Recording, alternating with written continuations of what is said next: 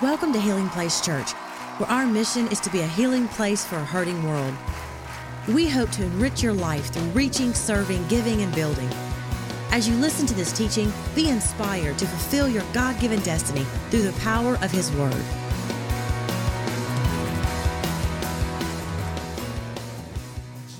Fantastic. If you have your Bibles, turn to the book of Revelation. The book of Revelation. We are in a series called You've Got Mail. And these are letters that Jesus has delivered. He wrote these letters and delivered them specifically to 7 churches in the book of Revelation. Last week we kicked it off. We talked out of about the church of Ephesus. And the message God was saying is return to your first love. Return to your first love. And so today I want to talk to you about this second letter we see in Revelation chapter 2. If you have your Bibles, turn there, Revelation chapter 2. And this is a letter to the church at Smyrna. Everybody say Smyrna. Smyrna. And the topic today, and in all honesty, as a pastor, just so you know, sometimes there are messages that you get really excited about and you can't wait to get to church to preach them. And then there are others that you're not as excited about, and you kind of go back and forth with God, and you say, God, do I really have to preach this one? And so this message should probably come with a warning label because I've negotiated and I've talked to the Lord and I gave God my ideas. How many have some good ideas? And you just felt like if God had some of your ideas, then things would be able to work out a little differently. And so I gave God some ideas and He shut them all down. And so the topic today, and I say this because, you know, I want Sundays to be uplifting for people. I want people to leave encouraged. I don't want you to be discouraged. I don't want you to leave with a heaviness on you. But I'm going to talk to you today. If you're taking notes, I want you to write this down somewhere on your tablet, in your Bible, or, you know, on your phone. I'm going to talk to you about suffering. I want to talk to you about suffering. Some of you are like, oh, Lord. It's not an easy topic. It's a difficult, but I think it's a necessary topic. And I do need to take a little bit of time in the message to set some context about the city of Smyrna and why this message on suffering is so important. And God has dealt with me on this because I feel like if this message is absent from the body of Christ, then what we do is we create a theology of God that's not even biblical. And sometimes we set people up for failure when they're going through a season of suffering, and then they begin to question God. And sometimes people have left the church, and they've carried bitterness toward faith, and they've lost hope because maybe what's been communicated from pulpits is, hey, God just wants you to be happy. And if you're experiencing a problem, then you don't have enough faith, or maybe you've got sin in your life, or you know you're not where you need to be. And people can lose hope if they're not taught proper theology on suffering. Can I have a good amen? And so this is a difficult but necessary message today. And this letter that Jesus writes and delivers to the church at Smyrna. Now, interesting things about Smyrna. Their whole culture was pagan, okay? Let me tell you just a little bit of the Greek mythology that dominated that city. They worshipped a goddess named Cybele, okay? And according to Greek mythology, she was thought to be the offspring of Zeus. And, you know, okay, it gets a little crazy, it gets a little confusing, but thousands of years ago, there were people. This was the dominant thought in this community. This is a community that was north of Ephesus. It was not as big a city as Ephesus was, but a lot of interesting dynamics. And so Zeus has this offspring named Cybele, and she is born with both male and female parts. So Zeus wanted her to be female, so now this is according to Greek mythology that people believed, mutilated half of her body so she would be female. And so the religion of the day worshiped this Greek goddess Cybele. And the priest of this worship, because Cybele was mutilated, they would mutilate themselves and these men would dress and act like women, okay?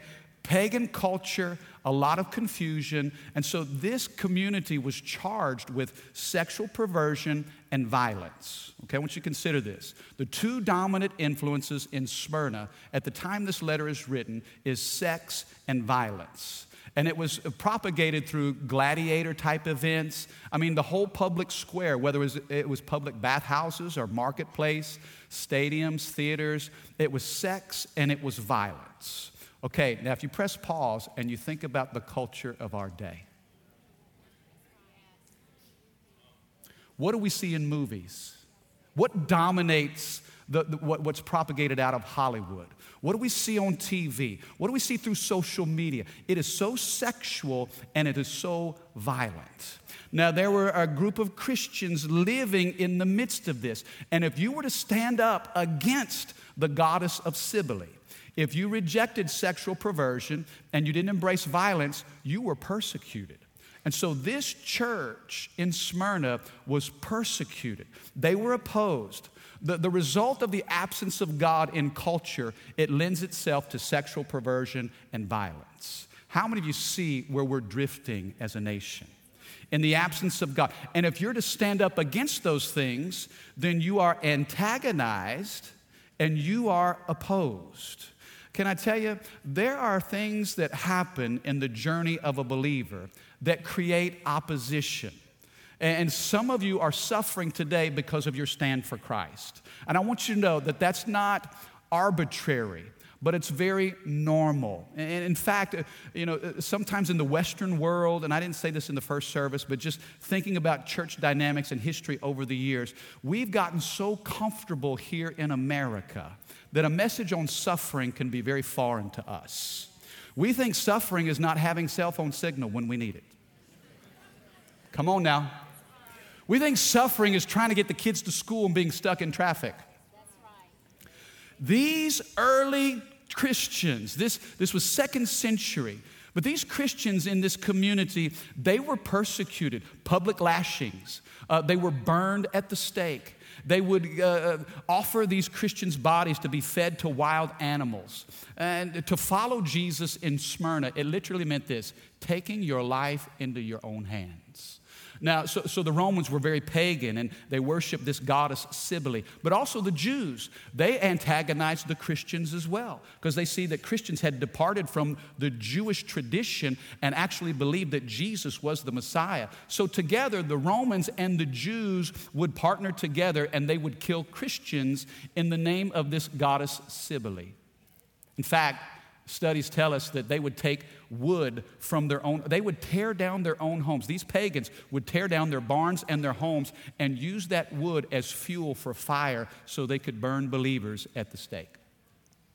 I thought this was noteworthy, and I don't want to spend a lot of time here, but the bishop of Smyrna, the pastor of the church of Smyrna in 155 AD, his name is Polycarp. Okay, how many's ever heard of Polycarp?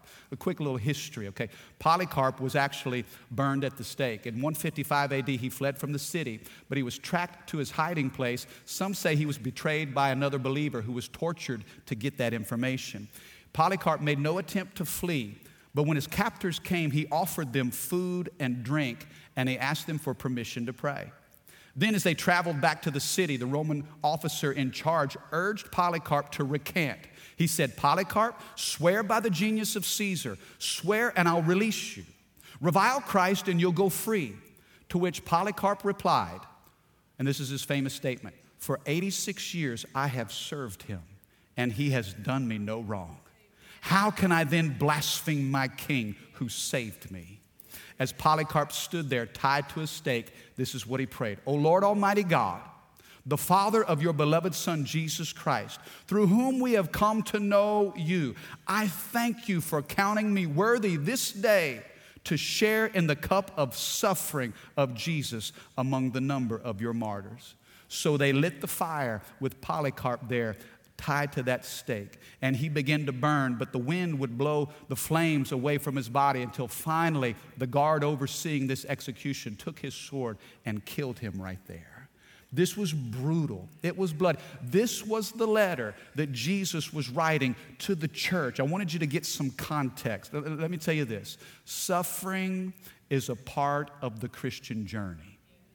Now, we may never die as martyrs, but don't think that there isn't a canvas of suffering that God will guide us through along the way. I'm not saying suffering comes from God, But I am saying this, and this letter will show us we can discover who God is in the midst of our suffering. Look at Revelation chapter 2, starting with verse 8. This is what the scriptures say. Write this letter to the angel of the church in Smyrna. This is the message from the one who is the first and the last, who was once dead but is now alive. I know about your suffering and your poverty, but you are rich. I know the blasphemy of those opposing you. They say they are Jews, but they're not, because their synagogue belongs to Satan.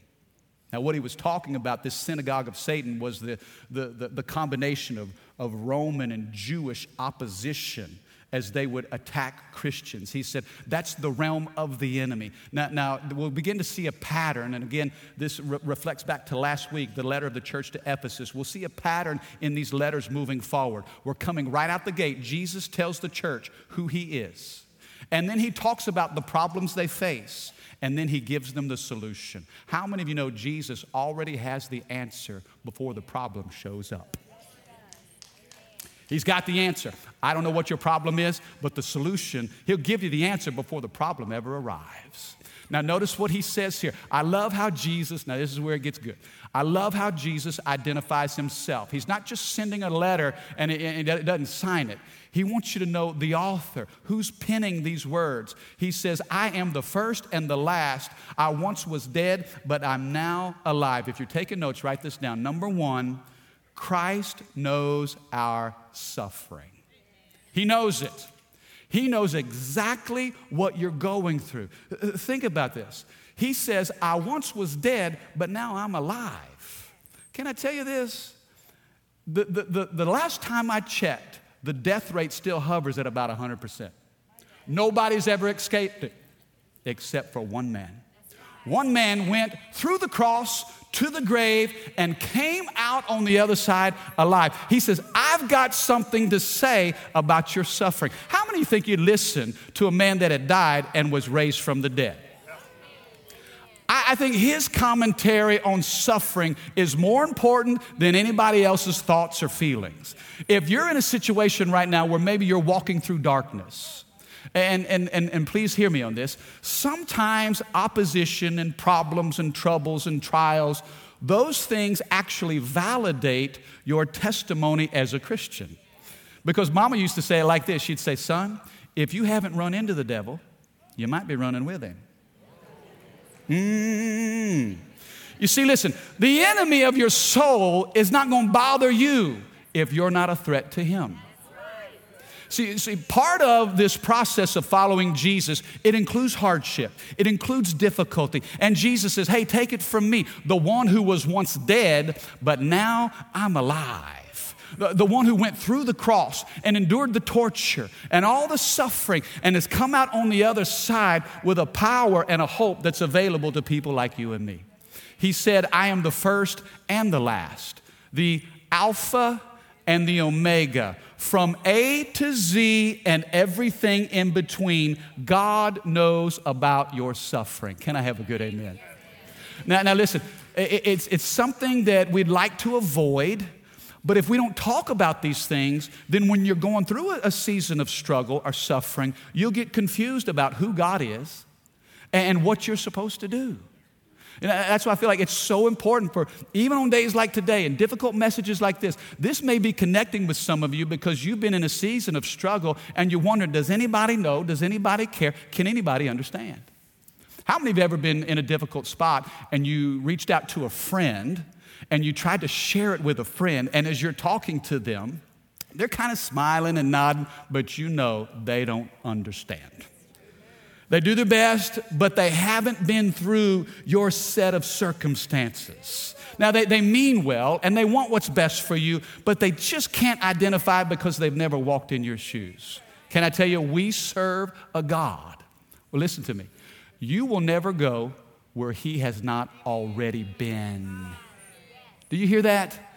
That ought to bring comfort and encouragement, because your best friend may not understand, your parents may not understand, your spouse may not understand. As much as you love your kids, they just don't have the capacity to understand. But there is a friend that sticks closer than a brother. His name is Jesus, and he understands.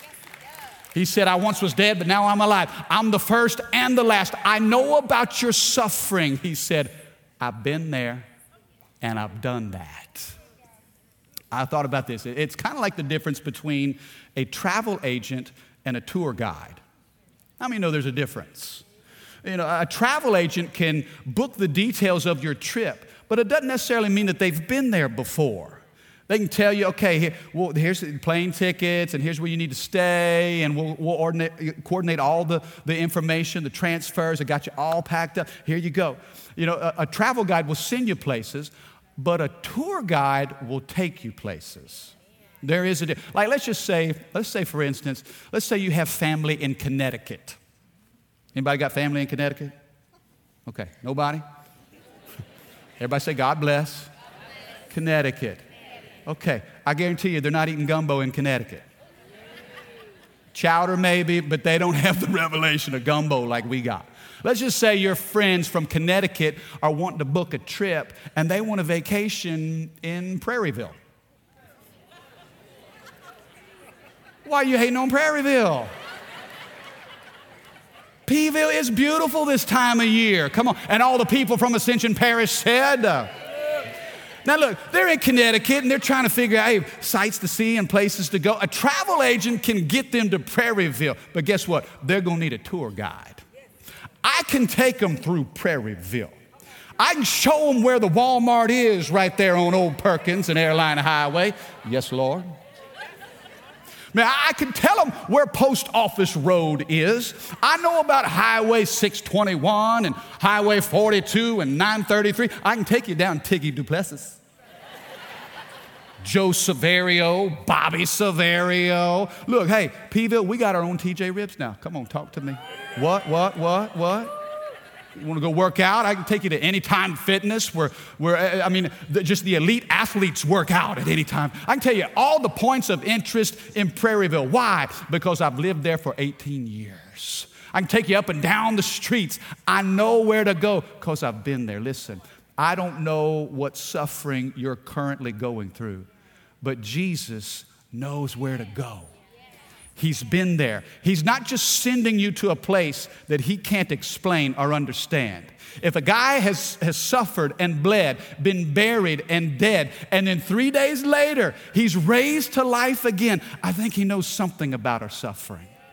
I love, and this is so poetic, I love the language that the New King James puts to Isaiah 53. This is the entire chapter is about our suffering Savior. Scripture says he's despised and rejected by men. He's a man of sorrows, acquainted with grief. And we hid, as it were, our faces from him. He was despised and we did not esteem him. Surely he has borne our grief and carried our sorrows. Yet we esteemed him stricken, smitten by God, and afflicted. He was wounded for our transgressions. He was bruised for our iniquities. The chastisement of our peace was upon him, and by his stripes we were healed. All we like sheep have gone astray. Each of us has turned into his own way, and the Lord God has laid upon him the iniquity of us all. You will never go where God has not already been. Smyrna, consider this, the very name Smyrna, it's the same word that we get for myrrh. Myrrh. Remember gold, frankincense, and myrrh? Myrrh was actually created through, you'd crush a fragrant plant.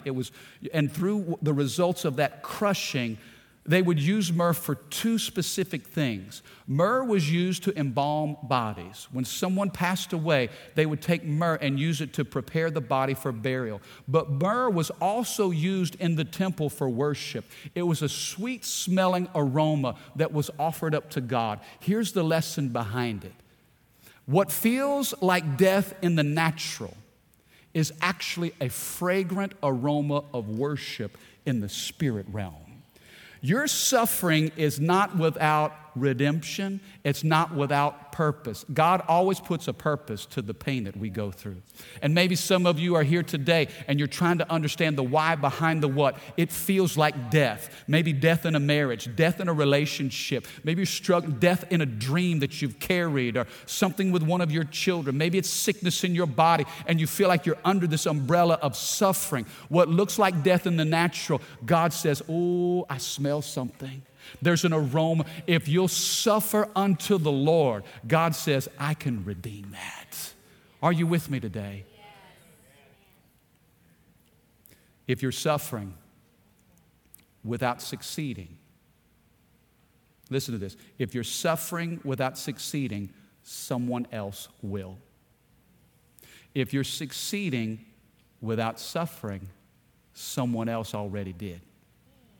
Let me say that again. I want you to think now. Think. Put on your thinking cap. There's a combination, a correlation between suffering and success. If you're suffering today, but you're not seeing any success, somebody else will succeed. Your kids will succeed because of your suffering. That circle of influence, those people that you are leading and mentoring and discipling, your suffering will produce success in those who are coming after you. But maybe you're succeeding today and suffering is far away from you. I want to tell you this. Somebody else already suffered for you. You didn't get there on your own. The sacrifice of somebody paid the price for the success that you're enjoying. Are you with me today? This is so important. Let's move on. Look at the next verse. Verse 10. Jesus says, don't be afraid of what you're about to suffer. Now, this is almost a guarantee. He's saying, if you're not suffering now, you're about to. Thank you, Lord. Yeah, we receive encouragement today. Thank you, God. He says, don't be afraid. Suffering's on its way, but don't be afraid of what you're about to suffer. Paul said in 2 Timothy 3:12, all who will live godly in Christ Jesus will suffer persecution. There's a guarantee. He says, don't be afraid of what you're about to suffer. The devil will throw some of you into prison to test you, and you will suffer for 10 days. Everybody say 10 days. Now, I want you to underline that phrase in your Bible because some scholars believe that 10 days is referring to 10 different seasons of persecution in the church under Roman power as it relates to dispensations. Again, this is the second letter out of 7, and so this is the 2nd century dispensations of suffering throughout church history. Some scholars think that 10 days represent 10 stages of suffering, but other scholars think that this is a reference to the book of Daniel. Remember in Daniel chapter 1, when Daniel and those 3 Hebrew boys were in Babylon, the Bible says that everybody was eating from the king's table, but Daniel purposed in his heart. He was not going to defile himself with a portion of the king's meat, but he said, give us 10 days. Test us for 10 days. Come on, are you with me? In other words, if you'll stand for purity and righteousness during the time of adversity, that 10-day period, it'll be short-lived. Here's what I want you to see. The second thought is this. Number 2, all suffering is temporary for the believer. Notice I said for the believer. All suffering is temporary for the believer. Here's the interesting thing about suffering. When you're going through a season of difficulty, doesn't it feel like it's going to last forever? You see, that's where the devil pulls hope outside of men and women. I mean, just drains us of any hope or strength or possibility of a different outcome. Because when you're in a season of sorrow and suffering, you think it's going to last forever. But the scripture says it's not going to last forever. Let me put it this way. Don't you know there's a difference between a week of work and a week of vacation?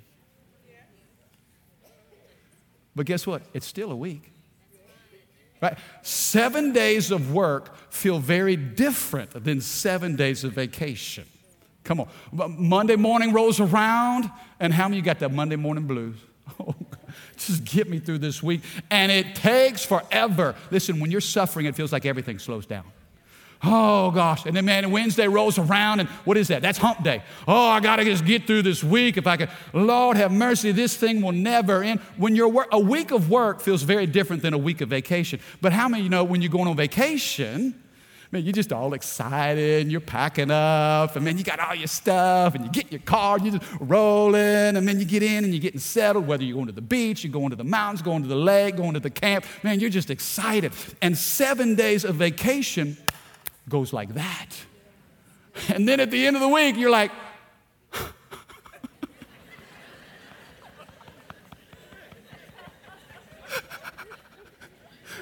baby, just give me a moment. Lord.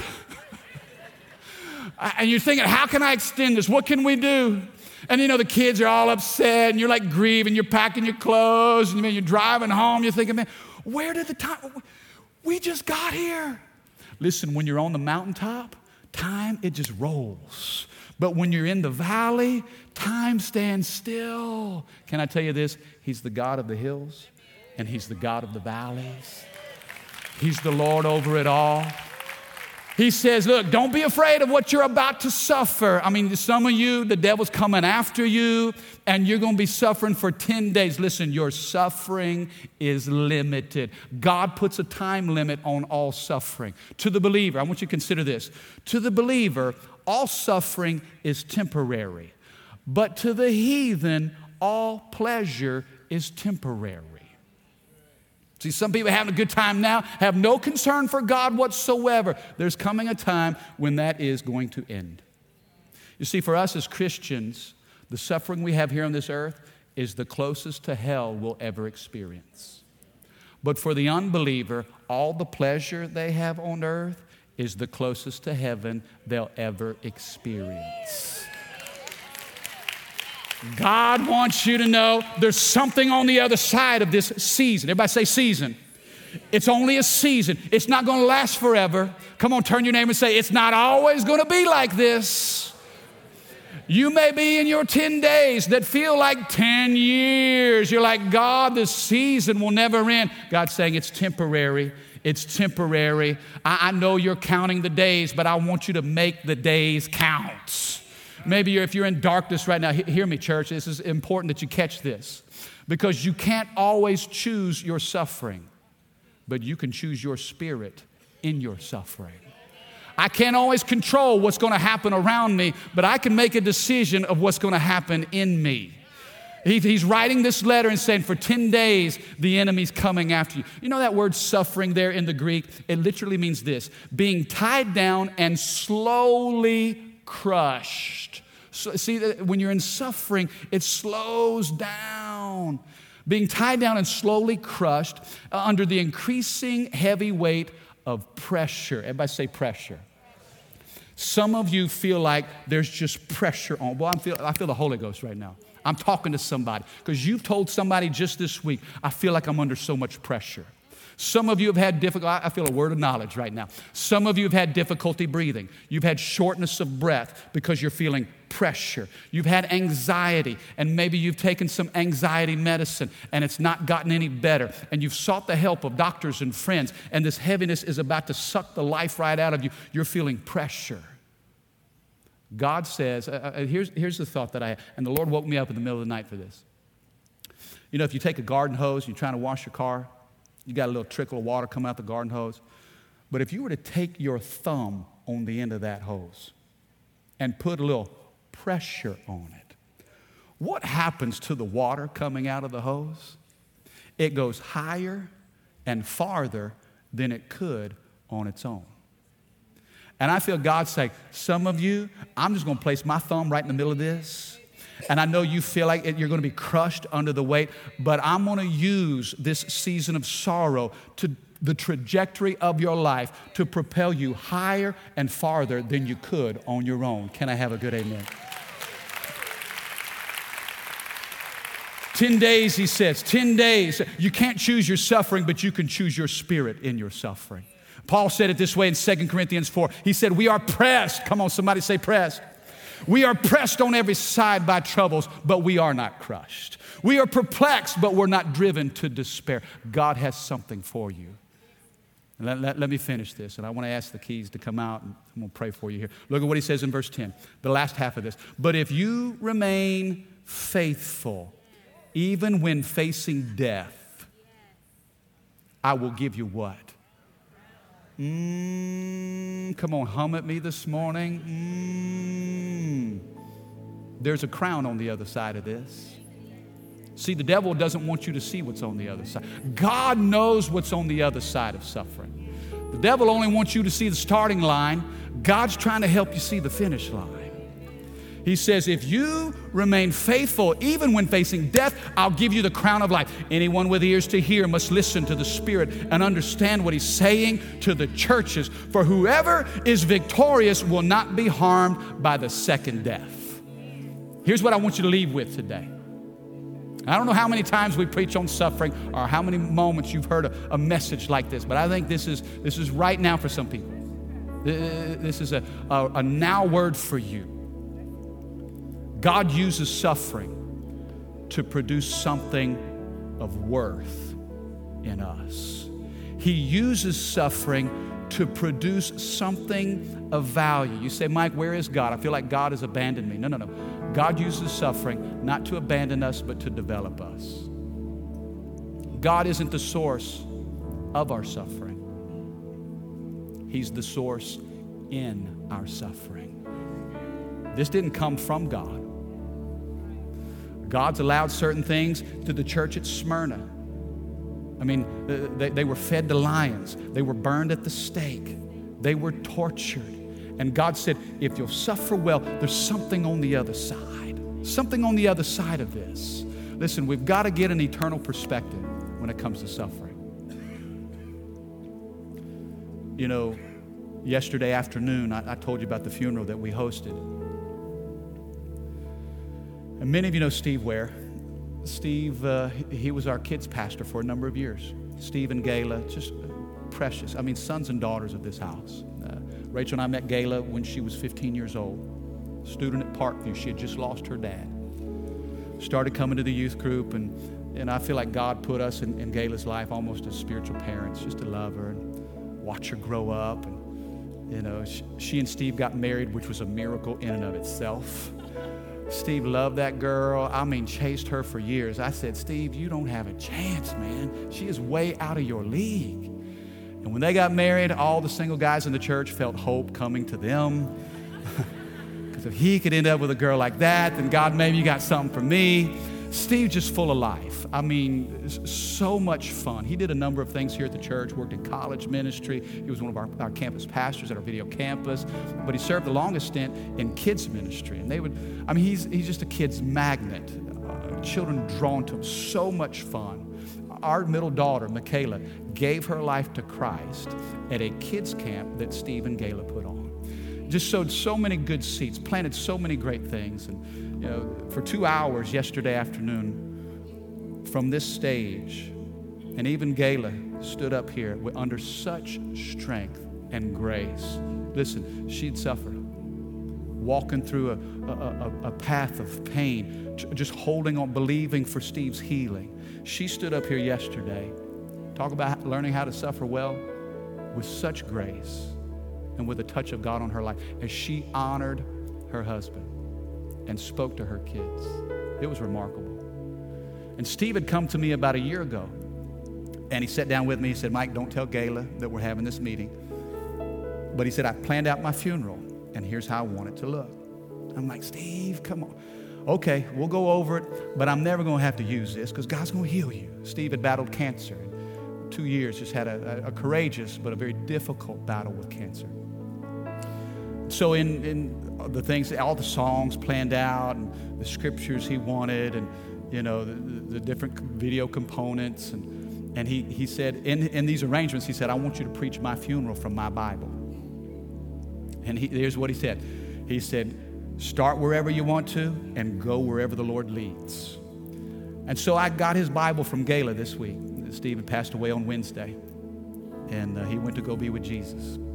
Sometimes God will take sickness from your body. Sometimes he'll take your body from sickness. And as we gathered on the 6th floor in that room, 6009 stood around that bed, and we just sang Amazing Grace. And we just offered up worship to the Lord. He saw our suffering. He saw Steve's suffering.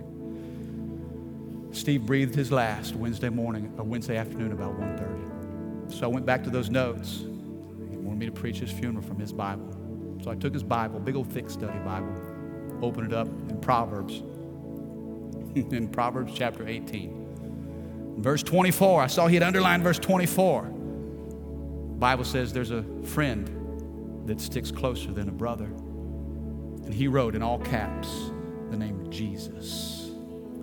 You back up to verse 22, and I saw that verse, he had it underlined. It says, he that finds a wife finds a good thing and obtains favor from the Lord. He put his wife's name, Gala, all caps, exclamation point. God, Gala. Okay, let me look at the rest of this chapter. Verse 10. He had that verse underlined. It says, the name of the Lord is a strong tower. The righteous run into it and they are safe. Beside that, he wrote the name Dale Earnhardt. Well, I guess I know what his priorities are. God, Gala, and NASCAR. Come on, somebody. Heard so many friends sharing stories about how their life had been impacted by Steve. And you know what was unique about this? 2 videos were played of Steve preaching the gospel. He preached his own funeral.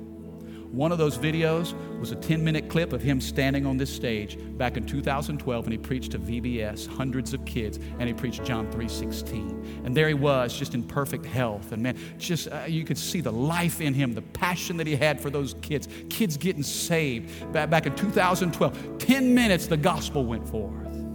They also showed a second video. It was a video that was taken weeks before he passed away.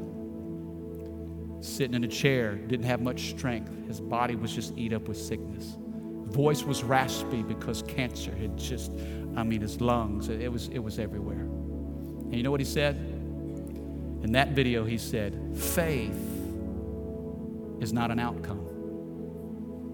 Faith is an outlook. And I thought about those 2 videos, the picture of perfect health and the other picture of a body that had been racked by pain and suffering. And guess what? He was declaring the goodness of God in both. When Steve breathed his last, guess who was waiting on him? Jesus. And what did he have with him? He had a crown of life.